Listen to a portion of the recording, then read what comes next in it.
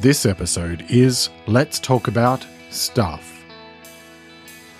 Welcome to Let's Talk About Mental Health. I'm Jeremy Godwin. In this podcast, I look at one aspect of better mental health each week, and I share practical and straightforward advice that you can apply immediately to improve your well-being.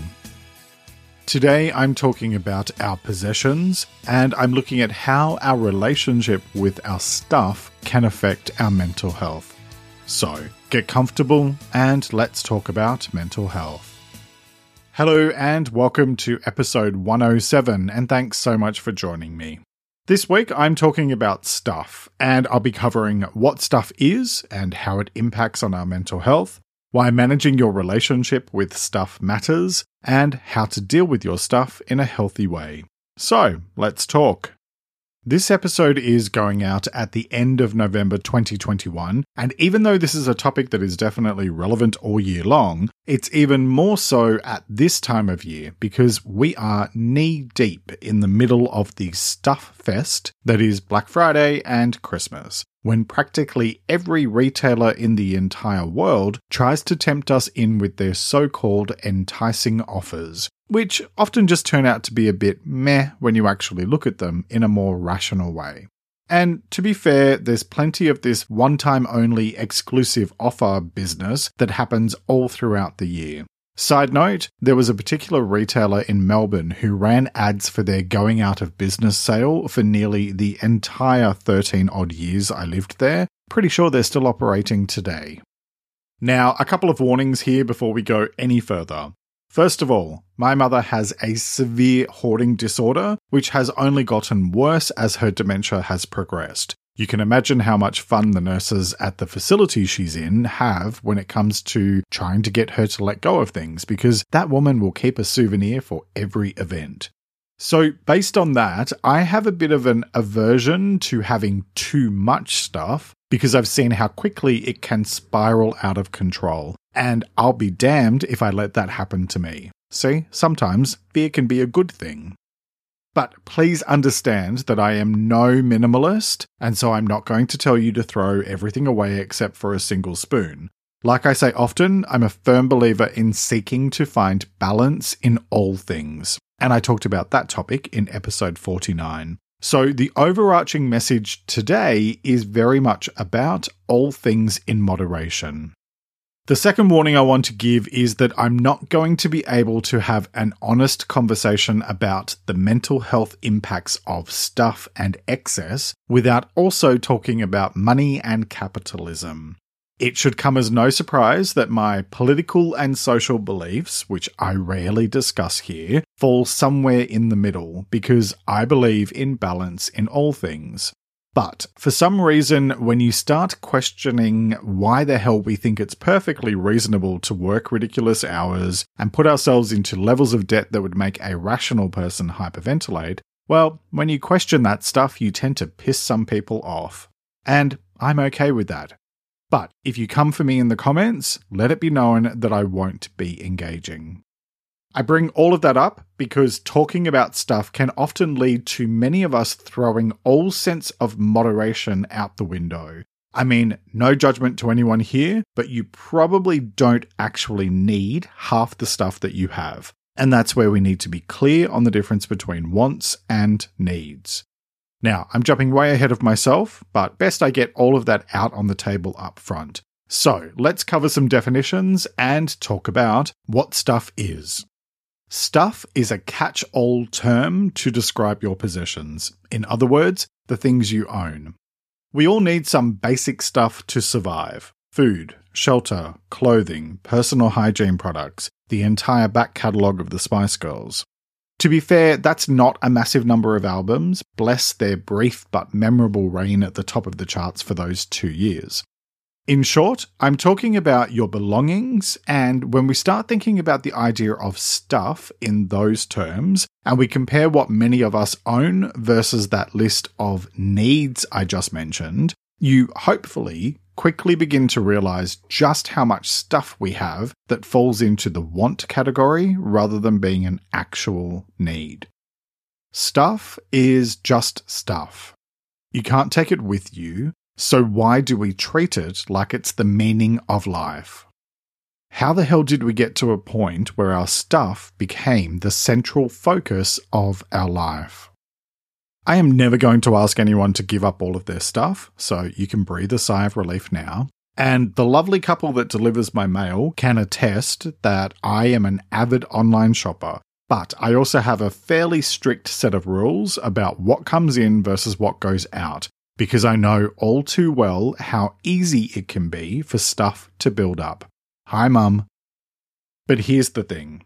For decades, throughout much of the world, we have been sold a message over and over again that stuff equals happiness, and it's just not true. We're encouraged and even pressured by our peers to upgrade our phones every year and to upgrade our cars and houses every few years. But why? I mean, look, I know a BMW is a nice car, but it still performs the exact same function as a car that costs less than half the price, admittedly with less flash, but I'm just not certain that the price justifies the difference if I'm being entirely honest. Sorry to anyone who loves their BMW or similar, but I'm going to keep going with this example here. Do you know why there's such a premium on luxury vehicles?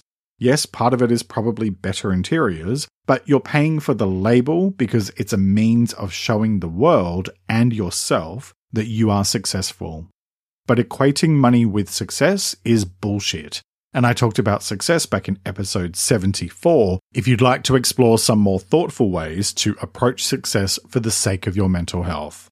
So with that in mind, let's talk about why managing your relationship with stuff matters. And it matters because, to put it simply, too much stuff can have a negative effect on our mental health. According to an article by the Mayo Clinic, which is linked in the transcript, stuff can have a lot of damaging effects on our mental health, such as clutter can make our brains less effective at processing information, having too much stuff can affect our concentration, and I'll come back to this in a moment, and a disorganized space can also contribute towards insomnia. And then we need to talk about the 16 pink stuffed elephants in the room. Between 2 and 6% of the population may have a hoarding disorder, which can create serious safety issues in the home. Even if you're not trying out to be the latest person featured on TV's Hoarders, having a lot of stuff can add greater complexity to your life and make things more challenging and less relaxing than they could be in an environment that was more organized and balanced. I mentioned that thing about concentration a moment ago, and there was a study mentioned in that Mayo Clinic article where toddlers who were given fewer toys to play with actually played for twice as long as when they had many toys to play with. So, parents, if you needed proof that less is more when it comes to kids' toys, then feel free to quote the Mayo Clinic. Sometimes we have stuff that we don't even think about. When we moved from Melbourne to the countryside back in 2015, we had a lot of stuff that ended up in boxes and stayed there for more than 3 years before we eventually just donated it or threw it out. In hindsight, I think part of that was that it was already really difficult moving away from city living and leaving our friends, and neither of us were in a place mentally to work through it all. And it was easier to just pack it and bring it with us just in case. But all that gets you is a garage and spare room full of useless crap. I read something recently, no idea where, where they pointed out that we hold on to a lot of stuff because it has either sentimental value or monetary value or both. But when it's sitting in a box for the better part of 3 years, it actually has no value. Let me repeat that in a slightly different way. If you're not using it, it's actually worthless. Makes perfect sense when you put it that way, doesn't it? So, what is it about stuff that makes us lose our common sense? Why do we think that it's perfectly natural to want to fill our homes with stuff, and that working our butts off to pay for all of that stuff is an absolutely reasonable way to live? I discovered something completely random when I had my breakdown a decade ago, and after that, I couldn't work and I was in a financial mess. Since I could barely afford to pay my bills for a few years, I had less money for buying stuff. And do you know what? I survived. Amazing, I know. The world kept turning and nobody actually cared. And now I'm a lot more mindful about what I buy. Although I'm not perfect, and I can very easily be sucked in by an impulse purchase that then turns up weeks later when I've forgotten about it. Here's the point. Yes, there is one. We need to consider the difference between our wants and our genuine needs. Because the majority of our stuff falls into the want category, and you do not need it to survive. And I would argue that it's doing far more harm than good.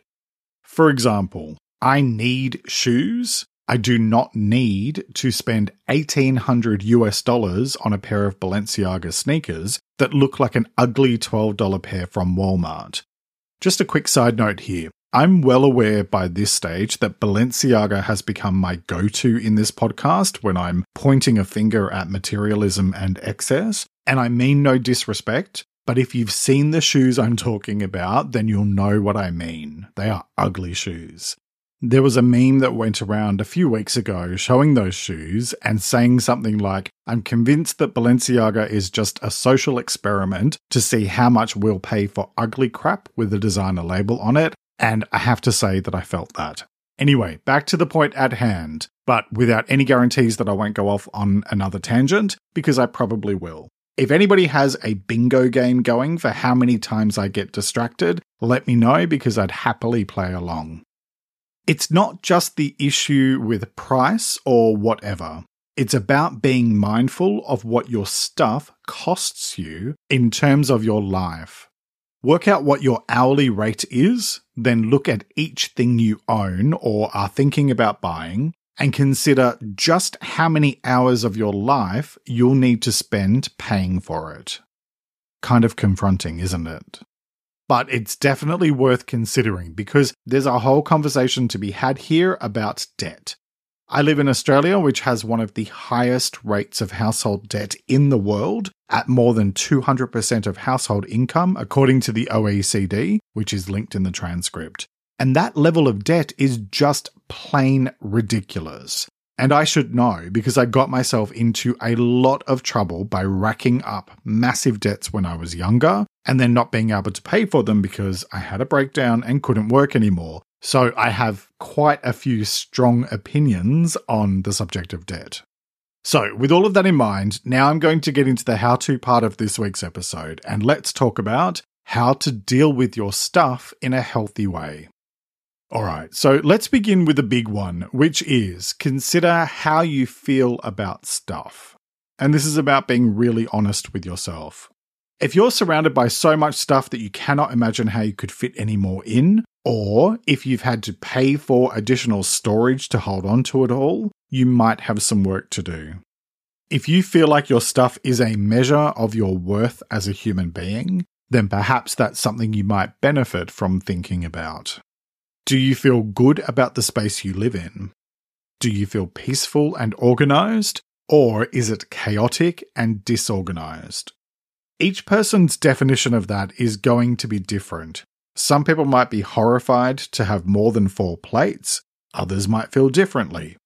Regardless, this is about being clear with yourself on what your feelings are so that you can then work from there. For example, I know I have a few areas of clutter in my home. Please don't ever open my cupboard doors if you come to my house. And when I think about clearing it all out, I can find myself becoming overwhelmed and anxious. So I need to be aware of that and work through those feelings, which for me stem from having grown up quite poor and then ending up in a financial shitstorm after my breakdown. So there's a whole bunch of security issues connected with stuff that I've had to work through and let go of, and which I'm still working on. And that leads to my next point. Start small. You don't need to go all Marie Kondo and clear out your entire space in one day, but if that's what works for you, then you do you.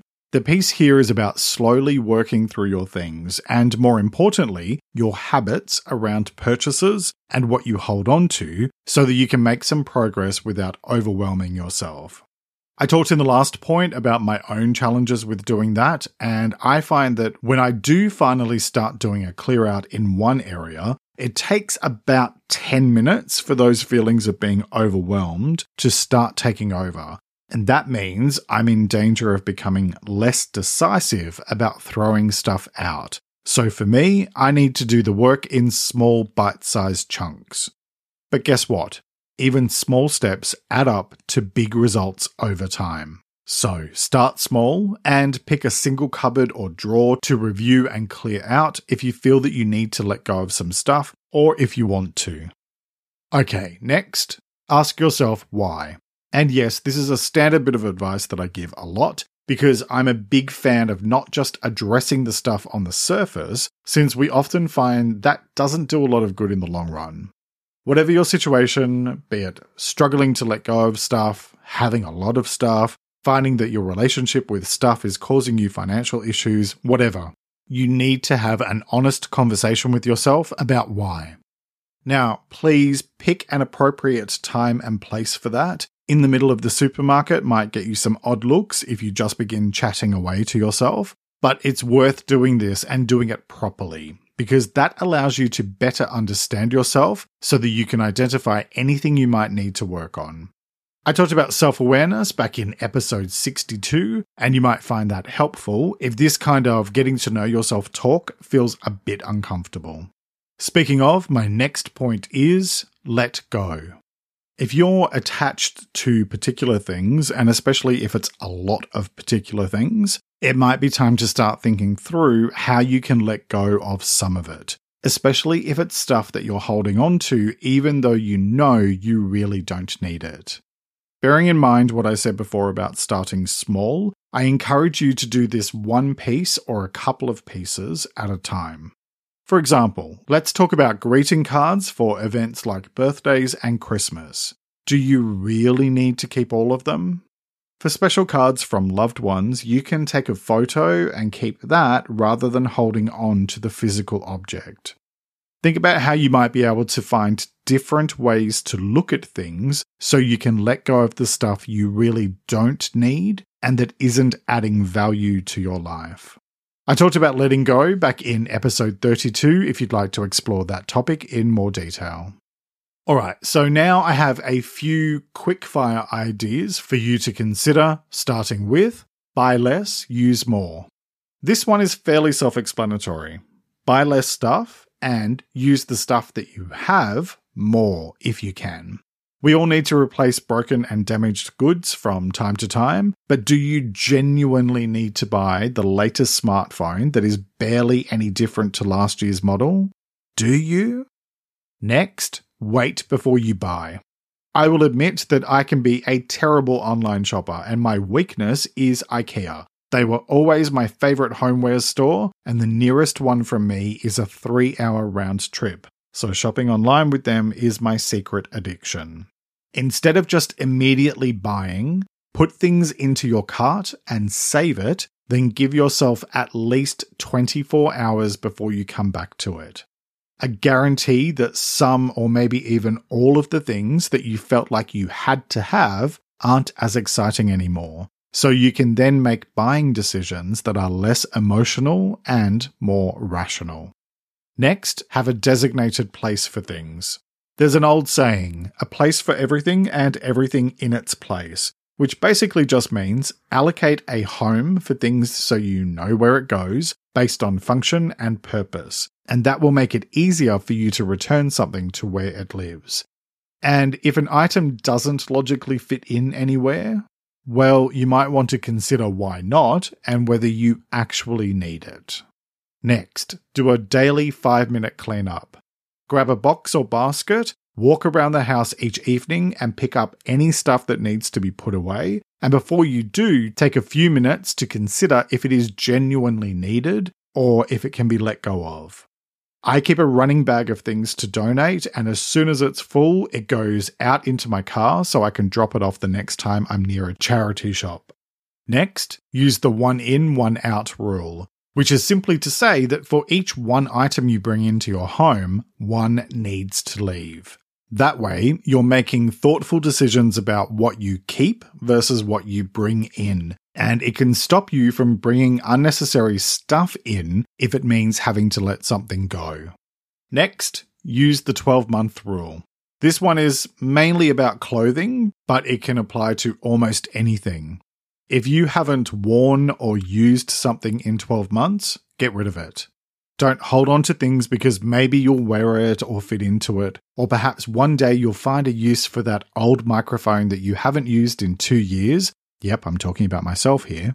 If it's not being used, it's just junk. Next, limit or stop your use of credit. It's not up to me to tell you how to live your life, but that's never stopped me. However, I do want to say a quick word about how commonplace it is for us to use credit to buy more stuff. And that quick word is don't. If you cannot afford to pay cash for something, then you need to think about how the life decisions you make today are going to affect your future self. So, take a few minutes to really consider and be clear on the difference between a want and a need. And finally, if you're having trouble letting go of stuff or processing your relationship with it, then talk with a professional so that you can work through why and identify approaches that might work for you. Because when it comes to stuff and mental health, what it all boils down to is this. Your relationship with stuff has a direct effect on your mental health, especially when the stuff you hold on to is not adding value to your life.